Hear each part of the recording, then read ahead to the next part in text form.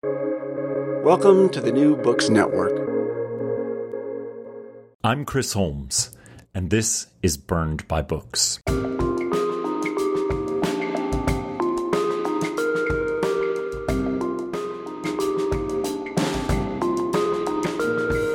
Death at the barrel of a gun is so commonplace in the United States that there are currently more mass shootings than there have been days in the year. But the spectacle of mass death is only one slender pie in the chart of American gun violence. Many more die of suicide or accident, and as the number of guns outpace the population of the country, there are more opportunities for death, both purposeful and accidental.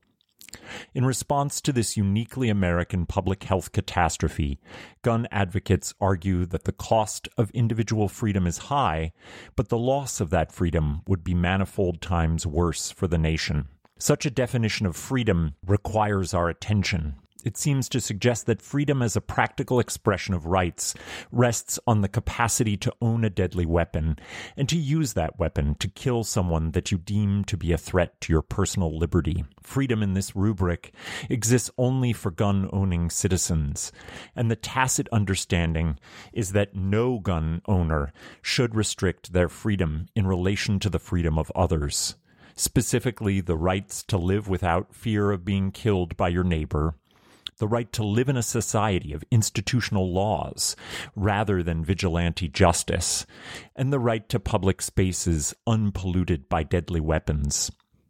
The Second Amendment, a long-settled constitutional provision for regulating a militia that would fight with the government, see the American Revolution, has been perverted by activist judges in the 21st century to mean an absolute right to carry a gun and defend oneself regardless of state safety authorities. With this sea change in the courts has come the gun lobby's manifesto for having guns in every public and private space in America. In short, no matter the casualty count, the lobby and its political quislings seek to normalize the trade-off of the regular mass shootings and everyday murders and suicides for the perception of individual freedom. With me on today's show is Professor Elizabeth Anker, whose most recent book, Ugly Freedoms, works to understand how the idea of freedom, seemingly so fundamental to our understanding of the American experience, is often the very concept that allows for the brutal deprivation of the freedom of others. As she writes, quote, "Ugly freedom entails a dynamic in which practices of freedom produce harm, brutality, and subjugation as freedom." Today we'll be discussing Professor Anker's theory of ugly freedoms in the context of our unending crisis of gun violence in the United States. This show's topic feels as essential as any that I have offered thus far. I hope you'll find something hopeful in our conversation. And now, Ugly Freedoms with Elizabeth Anker.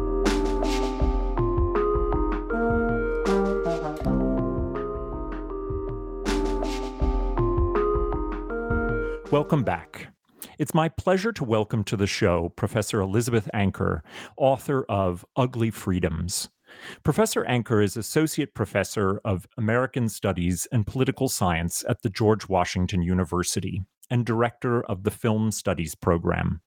Her research and teaching interests are at the intersection of political theory and cultural studies, with a focus on practices of freedom, violence, and power in U.S. politics and culture. She is the author of Orgies of Feeling, Melodrama and the Politics of Freedom, and most recently, Ugly Freedoms, both of which come from Duke University Press. She is a frequent expert guest on television discussing current events on Al Jazeera English, Al Jazeera Arabic, CNN, BBC, and other networks. I'm so happy to have you on the show to talk about your latest book and the crisis of gun violence in the United States. Welcome, Libby. Thank you so much for having me. I'm delighted to be here. I very much wanted to have you on when I began to realize how much your current book, Ugly Freedoms, has to do with the crisis that we encounter again and again on a nearly daily basis in the United States, with gun violence, both in mass shootings, but also in suicides and the everyday violence of having the presence of so many guns. Ugly Freedoms calls into question what we might call the ideal of freedom that carries with a great deal of weight in politics in the United States. You structure your argument around the idea that freedom carries with it, quote, a dynamic in which practices of freedom produce harm, brutality, and subjugation as freedom. This makes the theory of ugly freedoms even more insidious than Walter Benjamin's famous assertion that for every document of civilization, there is an accompanying document of barbarity. Can you introduce us to your idea of ugly freedoms? Sure. Freedom is in many ways the highest political ideal in American politics. It's what our country, claims to embody, what citizens are, supposed to value and defend. And for many people, it's the highest ideal that seems to be the opposite of domination or enslavement or oppression. Yet, I think if we start to scratch beneath the surface, we see many ways in which freedom, far from being the opposite of domination or oppression, has often enforced domination and oppression. This might seem counterintuitive, but if we just look at some easy historical examples, we can start to see it in many places. When we look at the founding of the United States, which has often been seen as this radical act of freedom, independence, and world making, where people who were being oppressed and neglected by a colonial power broke free of their chains to enact a new form of politics around equality and self-making. Right? That was certainly happening. And at the same time, it was also happening on the land and in damage to the cultures of indigenous people who had been living in the United States. So that declarations of world making for the Europeans who came here were at the same time forms of violent indigenous dispossession and world destruction. So their freedom of independence entailed the violence of settler colonialism. We can also see it in terms of enslavement. And, a common way of imagining freedom is that it is the opposite of slavery. And that's certainly true. But for many of the enslavers in the United States, they understood their practice of enslavement as an enactment of their own freedom. It was their freedom to do what they chose on their property and with their property. It was the enslavement that gave them the freedom of economic independence. So in many ways, they understood slavery to be part of what enabled their own freedom. We can see examples like this throughout history, ways in which it's not just that the effect of freedom is brutality, but that the practice of freedom itself entails brutality against other people. And we see it all over the United States today, right? We're seeing bills that are banning racism and sexism in classrooms, and that the argument is that those are either in support of parental freedom or in support of freedom of thought. We see anti-vaxxers who claim that their refusal to vaccinate themselves is part of their own individual freedom, while they're actually postponing the resolution of a global health crisis and putting immunocompromised people's lives on the line. The wars in Iraq and Afghanistan were each justified as promoting freedom across the globe. So we see this ways in which freedom justifies domination and violence, both in history and all over in contemporary U.S. politics.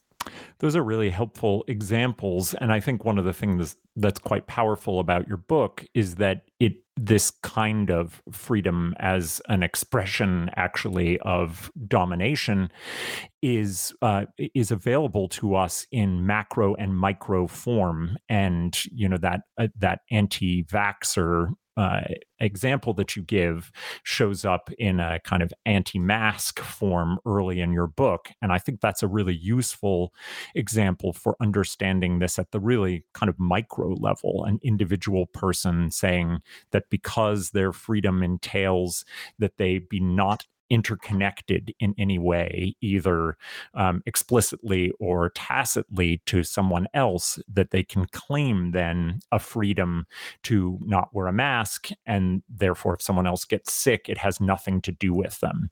So is that failure to see interconnectedness part of the problems here with ugly freedoms? It is certainly a huge part of the problem. In many ways, many of the most popular understandings of freedom in the United States revolve around claims of individual liberty, which is a claim not just for individual autonomy or self determination. Individuals can't build worlds, right? People collectively build worlds. So to imagine that freedom Hmm. can only be found by rejecting other people both does damage to the ways in which freedom is collaborative, and it also relies on a really violent fantasy that we are all independent of other people.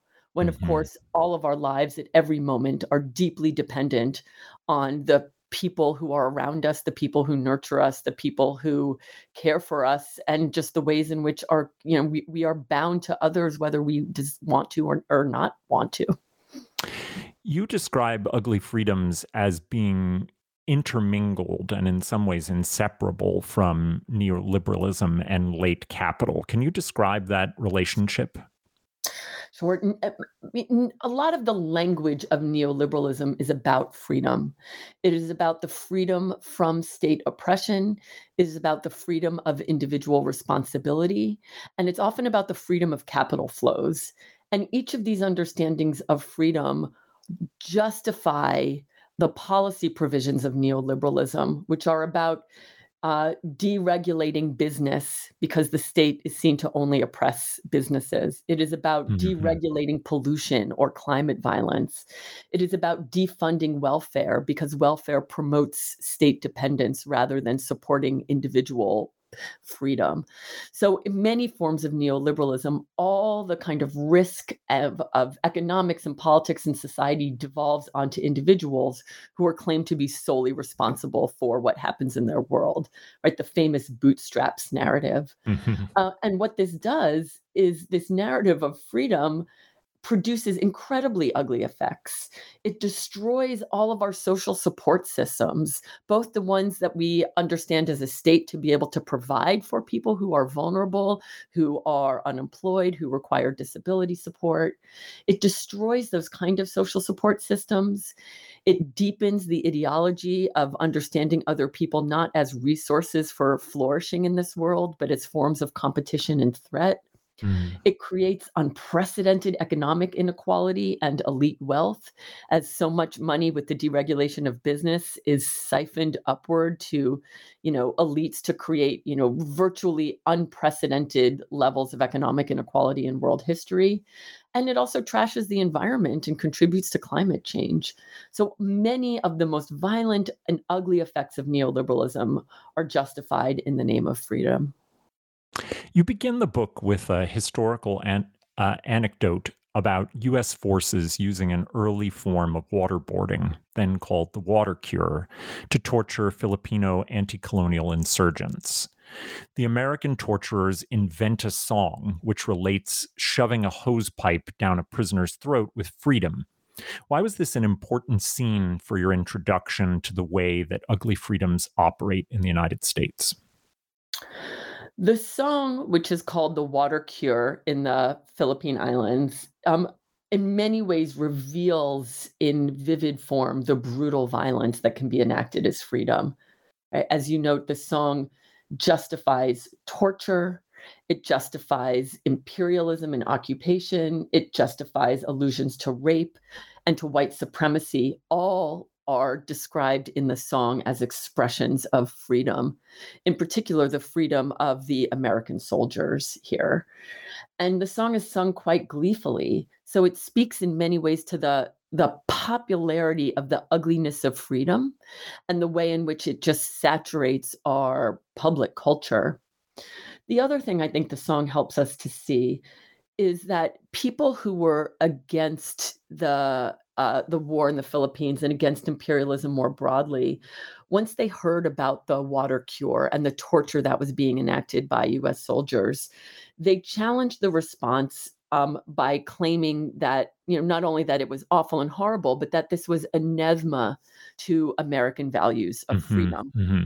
And I think it helps us to see the ways in which, right, their claim that it is morally horrifying is certainly fair and just. But the claim that this is not an American value, that torture is not freedom, is part of the way in which the ugliness of freedom is perpetually disavowed. And it shows the ways in which even, critics of these kinds of violence still want to always uphold freedom as an unblemished ideal, as the pinnacle of American values. So the song shows us how easy it is for people who might criticize acts of torture to still want to not equate it with freedom, to imagine that freedom could be separable from this. But I want us to use the song to think about the ways in which the ugliness of freedom is not only pervasive, but is often deeply disavowed so that people can continue to idealize freedom at all times. And I want us to de-idealize practices of freedom. I remember so clearly the logical knots that George W. Bush and his administration tied themselves in when confronted with the fact that they were using waterboarding and being forced to define that as either torture or not. And I remember famously George W. saying, well, America is a place that doesn't torture, therefore this is not torture, which is obviously a tortured logicism, and just shows very clearly the way in which freedom can never be blemished in your terms. And therefore, you find ways to incorporate in these practices to something that, is alternate to freedom, or must be defined with other language in order to fit into the unblemished form of freedom. But in fact, it is an endorsement of freedom and part of its very nature, as you describe it. Yeah. And one thing I also want to emphasize is I think when we see how much violence has been enacted by practices of freedom, and what it means to de-idealize freedom does not mean that we discard freedom. It doesn't mean that freedom is therefore so tainted by violence that it's now not a useful or valuable concept anymore, right? Freedom is still, I think, one of the best ways for us to describe what does it mean to come together and to live in a flourishing world where we all have say and agency and equal power to determine the course of our lives and our shared lives. So I think the challenge is not to discard freedom, but to think about how do we practice freedom in different ways, ways that are deeply attentive to the forms of violence and domination that have otherwise been legitimated as freedom, and to think about freedom differently.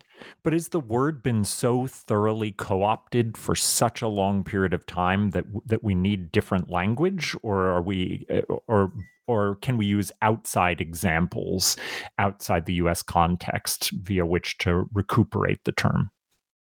Great. I do think that we can find many examples of freedom that are being used in different ways. And I don't think we even need to look outside the US, though obviously that kind of comparative work is very helpful. I think we need to look for practices of freedom that have in the past been considered unworthy of the name, or overlooked, or practiced by people who are considered unable to perform the high ideal of freedom. And oftentimes when we try to look for practices of freedom in these neglected spaces, we find something different. A freedom that might not be described as, the heroic freedoms of masculinist strength or grand cathartic gestures of freedom, but are often forms of freedom that are about collaborative world making, that are about, in kind of embracing difference, that are about making the world one in which more people can flourish rather than the ones in which we've narrowed it down to, economic or racial elites. And to think about what makes freedom in a less ideal space, but that makes it significantly more approachable and more within reach, especially of people who have been considered unworthy of freedom or have been so busy doggy paddling to survive that their lives are seen to be, unworthy of freedom's mantle. It's there that I think that we can find practices of freedom that are more about collaborative world making than individual domination. That's beautifully said. I'm going to keep collaborative world making as my mantra going forward. Can you explain how your theory of ugly freedoms might apply to the unique problem of gun violence in America?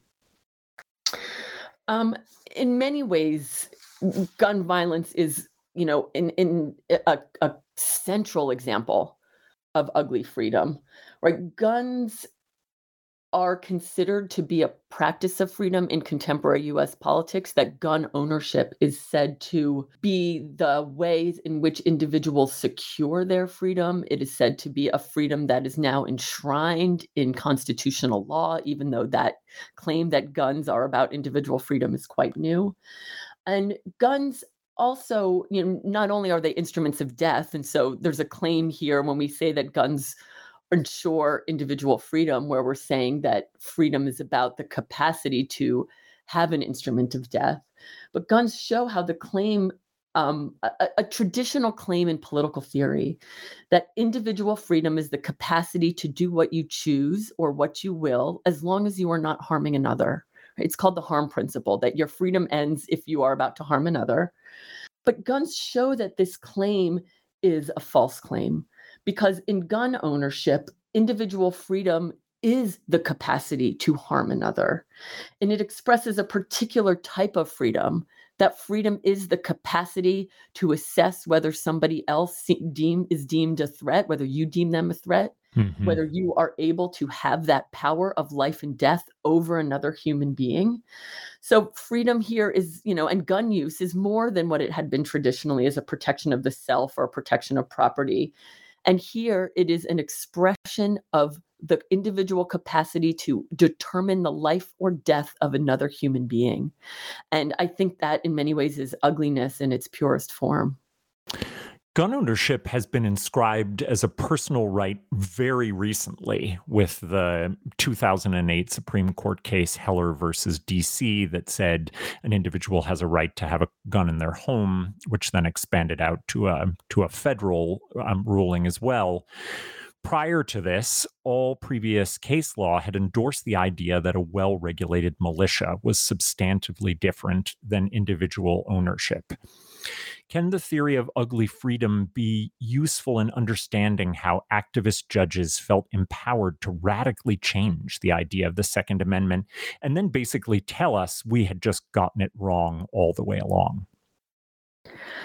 The justices did embrace this kind of ugly freedom, making a claim both that individual gun ownership is an expression, a necessary expression of freedom, a necessary practice of freedom, and making a claim that they could backdate it to the origins of of the founding of the nation. And yet they did not invent these claims. They certainly enacted it at the highest levels, but that belief system was put in place over previous decades through intentional work from the NRA, from gun groups, from gun owners and manufacturers in their own advertising.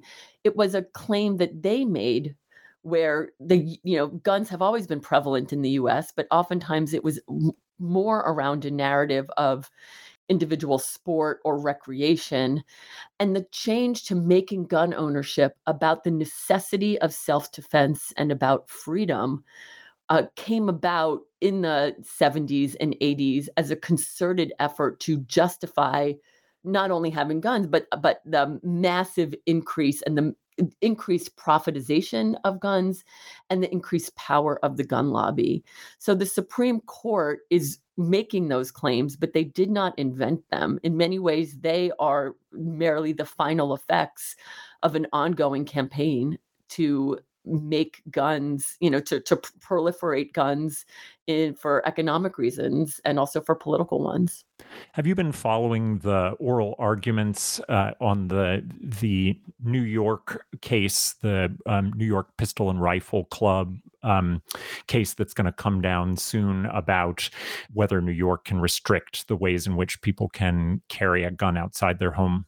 I have been following them, yes. I was stunned by Justice Alito's statement, or I guess argument, that he made over the course of several lines of questioning, that essentially there is a certain kind of person who needs to be protected by a gun against just a slew of dangerous criminals who are themselves avoiding New York law by carrying guns around with them. And therefore, the, clerk who leaves their job at night and goes on the subway needs to have a gun to be able to stop and presumably kill those people who already have guns. It projects a sort of not only Wild West, but an almost kind of dystopian Blade Runner future in which everyone's safety comes down to how quick they are on the draw. Were you similarly stunned by this line of argument? I was stunned by the argument, but not surprised that Alito made it. In many ways, Alito is the court's strongest embodiment of a kind of toxic white masculinity that both kind of heroizes or demands the power of white men to be able to dictate the terms of American nationhood, and that also draws on a deep wellspring of a kind of racial resentment and gendered resentment that plays out not only in his the leaked abortion opinion, where he's going to overturn Roe by making claims about, the damages that women can do if they choose to pursue abortions, and the dystopia that he's drawing on, imagining that his position will challenge, but also the ways in which the language of his understanding of the urban landscape draws on the racialization of criminality, the way it draws on claims that state regulation is a form of weakness and we just need a form of toughness that can, allow for deregulation, right? That there's weakness in actually trying to regulate guns as if that enables criminality.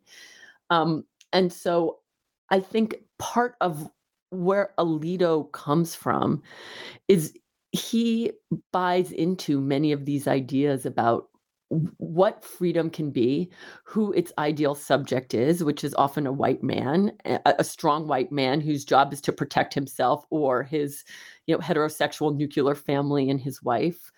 That people, are otherwise navigating a really dangerous space. And it's up to him and people of his ilk to end those kinds of criminal violences, whether that's, gun violence or the way he imagines abortion to be a form of violence. And so I see those as kind of two pieces of the story that Alito tells about America and about his understanding of what will bring back traditional hierarchies that for him are a form of freedom.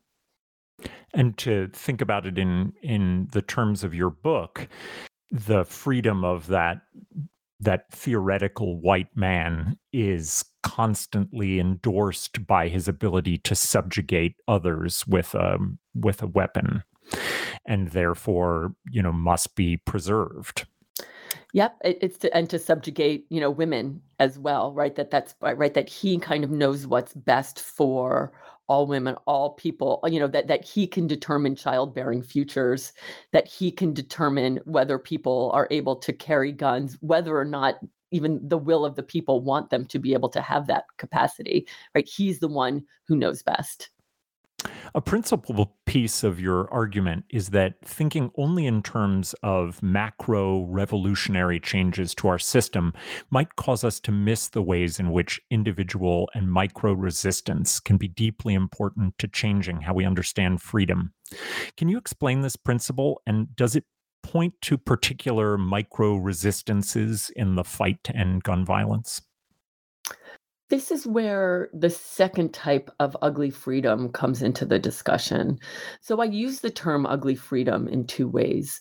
On the one hand, it's an attempt to de-idealize practices of freedom that enact harm, But I also draw on ugly freedoms in a second sense, which are the freedoms that can be found, as I mentioned briefly earlier, in disparaged or neglected spaces or by people who have traditionally been considered unworthy of freedom, enacted in practices that might be overlooked or deemed too insignificant to carry the mantle of freedom. So this second type of ugly freedom is more of a recuperative project that looks for forms of freedom in spaces that are otherwise deemed unworthy of it. And I think we can see that um, in urban spaces that are often, blighted or considered spaces of neglect. We can see it by people who are often considered lowest on status hierarchies of race and gender and sexuality, and to see what kind of world-making practices they are able to craft, even within the narrow and constrained spaces in which they're forced to live. And I would like us to attend to those spaces to see what kind of freedoms are there, freedoms that are actually more accessible, that do not demand that we are ideal subjects, an ideal subject that's often predicated on somebody like Samuel Alito, right? So it's not requiring us to be shoehorned into forms of ideal subjectivity that connect with whiteness or masculinity or heroism. And I think this also allows us to see more capacities for freedom all around us, to see it in spaces that otherwise we might not look.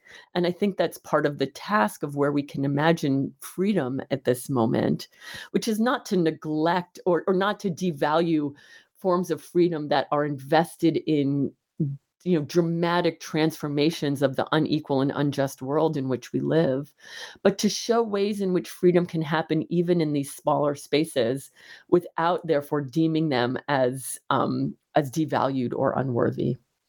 You aren't afraid to go really small in your understanding of how these acts work. In fact, you have an example in the book that's pretty remarkable, in which you point to a teacher's sigh in the teacher's lounge, working as a form of this resistance and a kind of world making amongst other teachers there. Could you explain that example?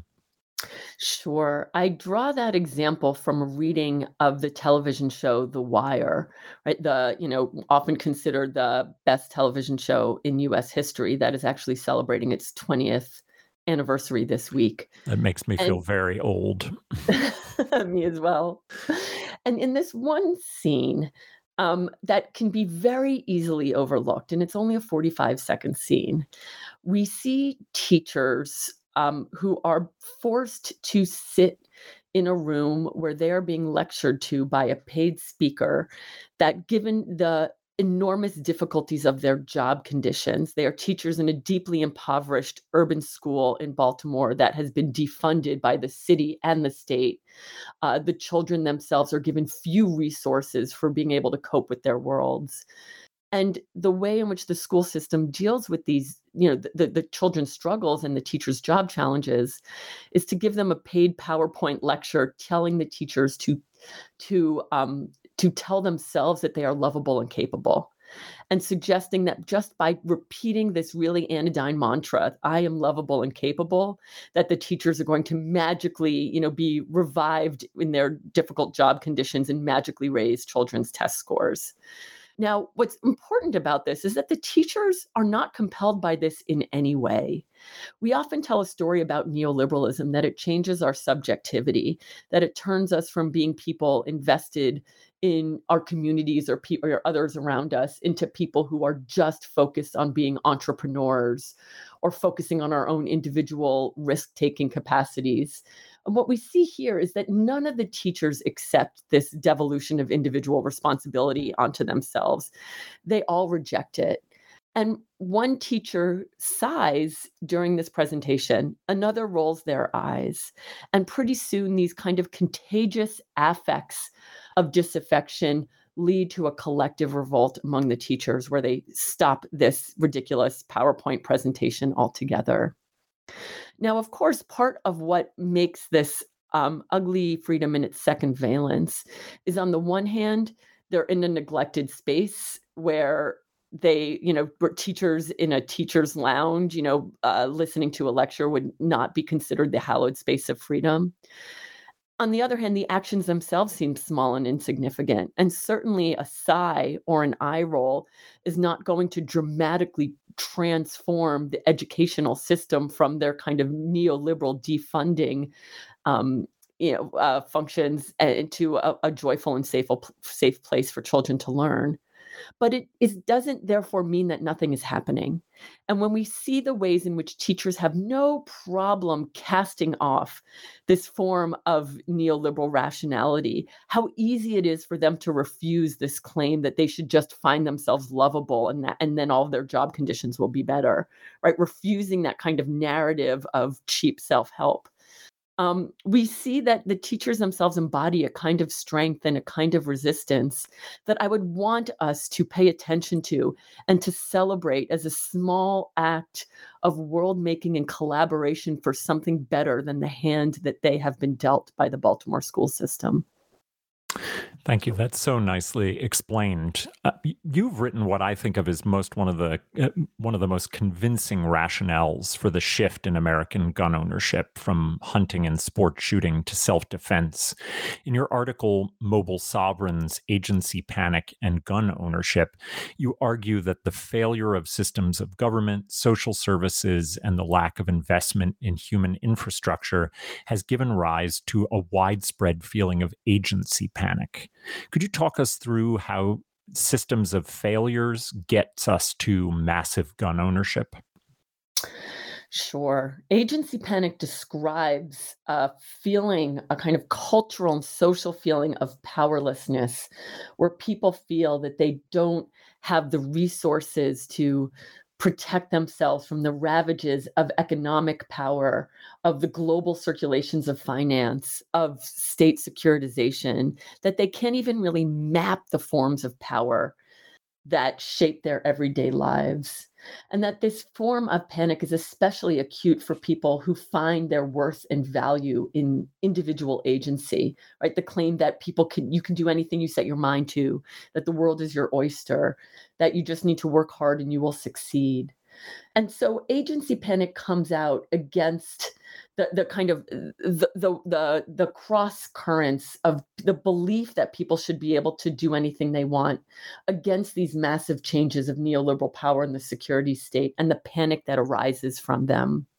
It also comes about, I think, in particular for white men who were told more than most other groups that if they work hard, they should be the ones who are able to succeed, and that they should be at the top of status hierarchies, right? Like we see Samuel Alito making claims.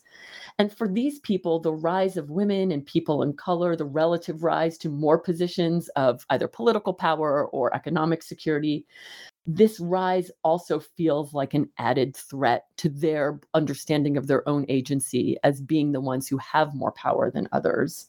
So agency panic, which is a term I borrow from Timothy Melly, describes the diagnosis of why people panic when they feel that they don't have power in their world.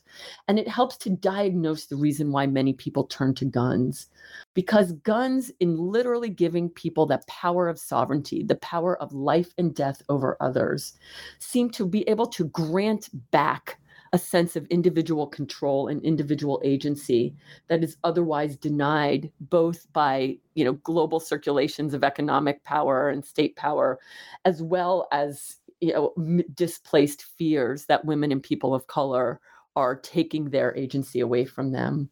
So guns seem to be a solution to solve that kind of agency panic, where it grants people the capacity to harm others, and that seems to give them back their agency to determine their futures.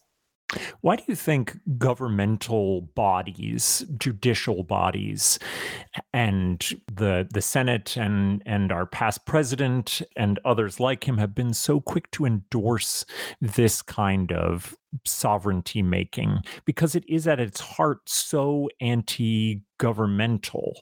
It's the belief that nothing about the state system can ever protect you, and therefore you must shuffle off any connection to that system of interconnectedness and defend what little sovereignty you have with the life and death making tool of the gun.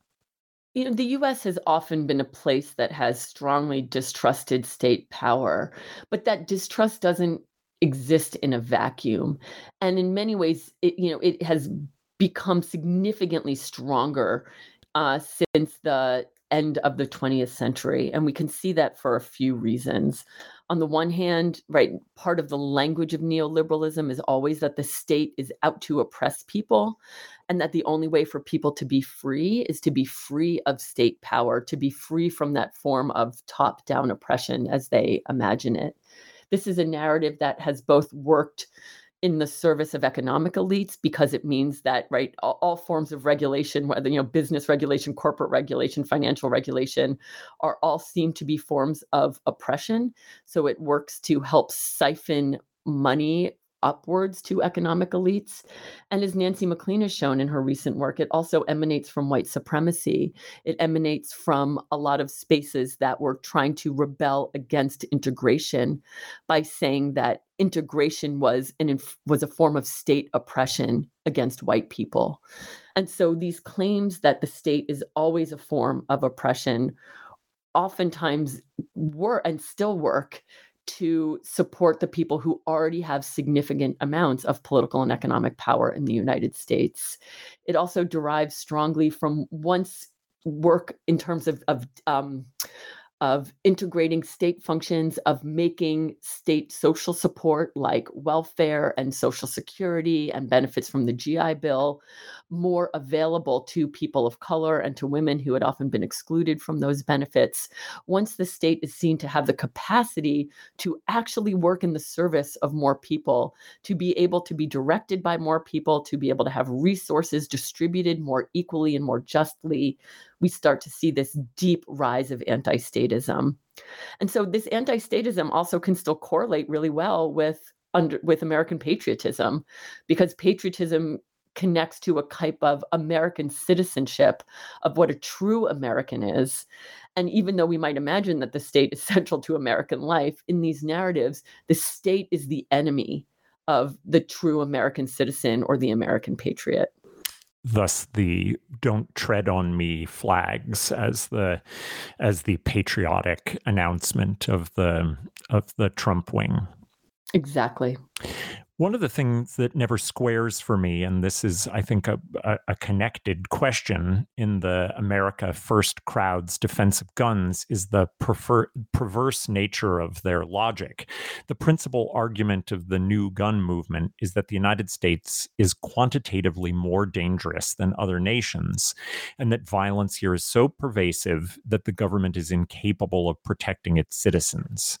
There are many flaws to this logic, but its degradation of the country seems so at odds with its nationalistic underpinnings. How does this logic strike you?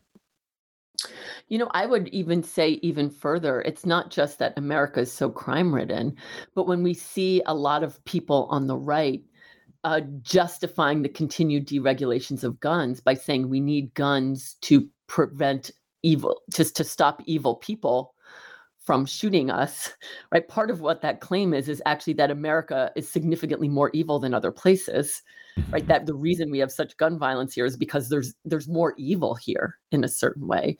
So many of these claims, right, incorporate a sense that America is an outlier of evil around the globe. And yet, I still don't think that needs to challenge, or it certainly doesn't challenge, the forms of patriotic nationalism that we see emanating from those same people, because there is a claim that even within the nation's not just an interconnected whole, but that there are real Americans and not real Americans, that there are patriots and that there are bad citizens. And the state is on the side of the bad citizens. The state is on the side of the people who, are lazy or just want to use welfare so that they don't have to work, people who want to take other people's taxes and spend it for their own desires. And that's considered to be something that is anti-American. So there's a real disconnect, we could say, or almost antagonism within these forms of patriotism between the nation and the state.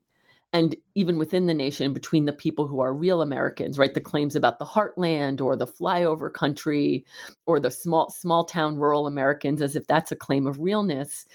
And those of us who might live in more multiracial and diverse societies and who are invested in those kinds of societies and that kind of collaborative world are not actually what America is about, right? We're the fake Americans or the bad Americans.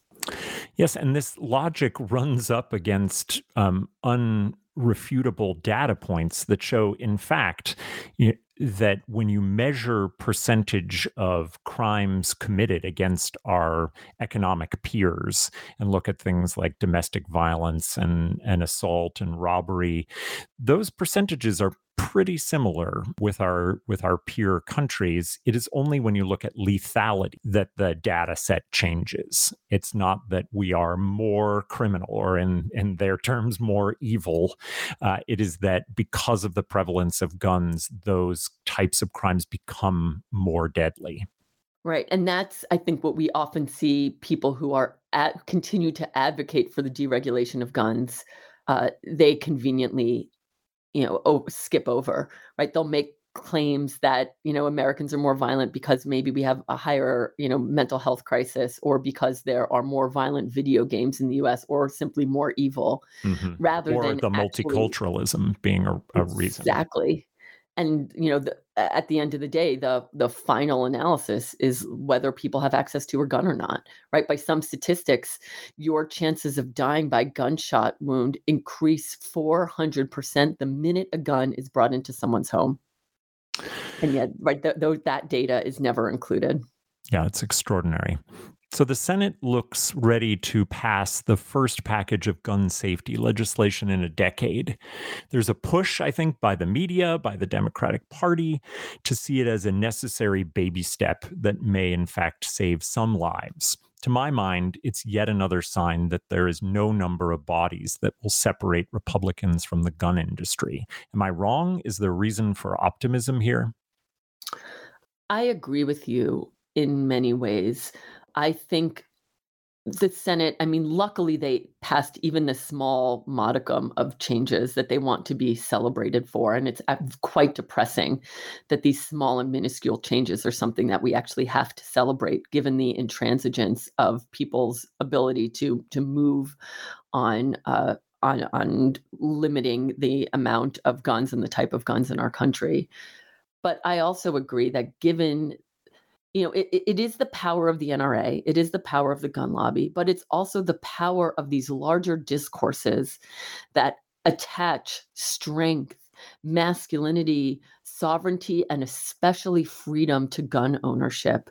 And until those discourses change, we are not going to see a lot of elected politicians on the right able to enact more substantial form of protection of the populace from guns. Right? It's a larger social work that we need to do that can help us to challenge a claim that owning a machine that can kill other people is in any way connected to the kinds of values that we want to support in our world, or the kinds of individuals we want to be, or the kind of communities we want to live in. And there's a lot of unraveling and undoing that will have to be done before we get to that place. Well, that's a perfect, if somewhat tragic point for us to wrap our conversation. Libby, thank you for such a brilliant introduction to your book, Ugly Freedoms, but also a really thoughtful and necessary conversation on one of the most urgent problems in the United States today. Thank you so much for having me. It's really been a pleasure to get the chance to talk with you. Thank you.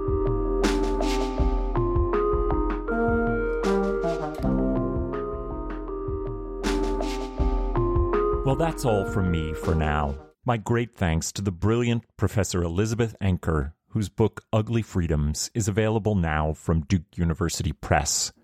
You'll find a link to purchase the book, as well as information on all of our previous episodes at the website burnedbybooks.com. Be on the lookout for new episodes featuring Julia Glass, Elaine Shea Cho, Julia May Jonas, and many more. Until next time, this has been Burned by Books.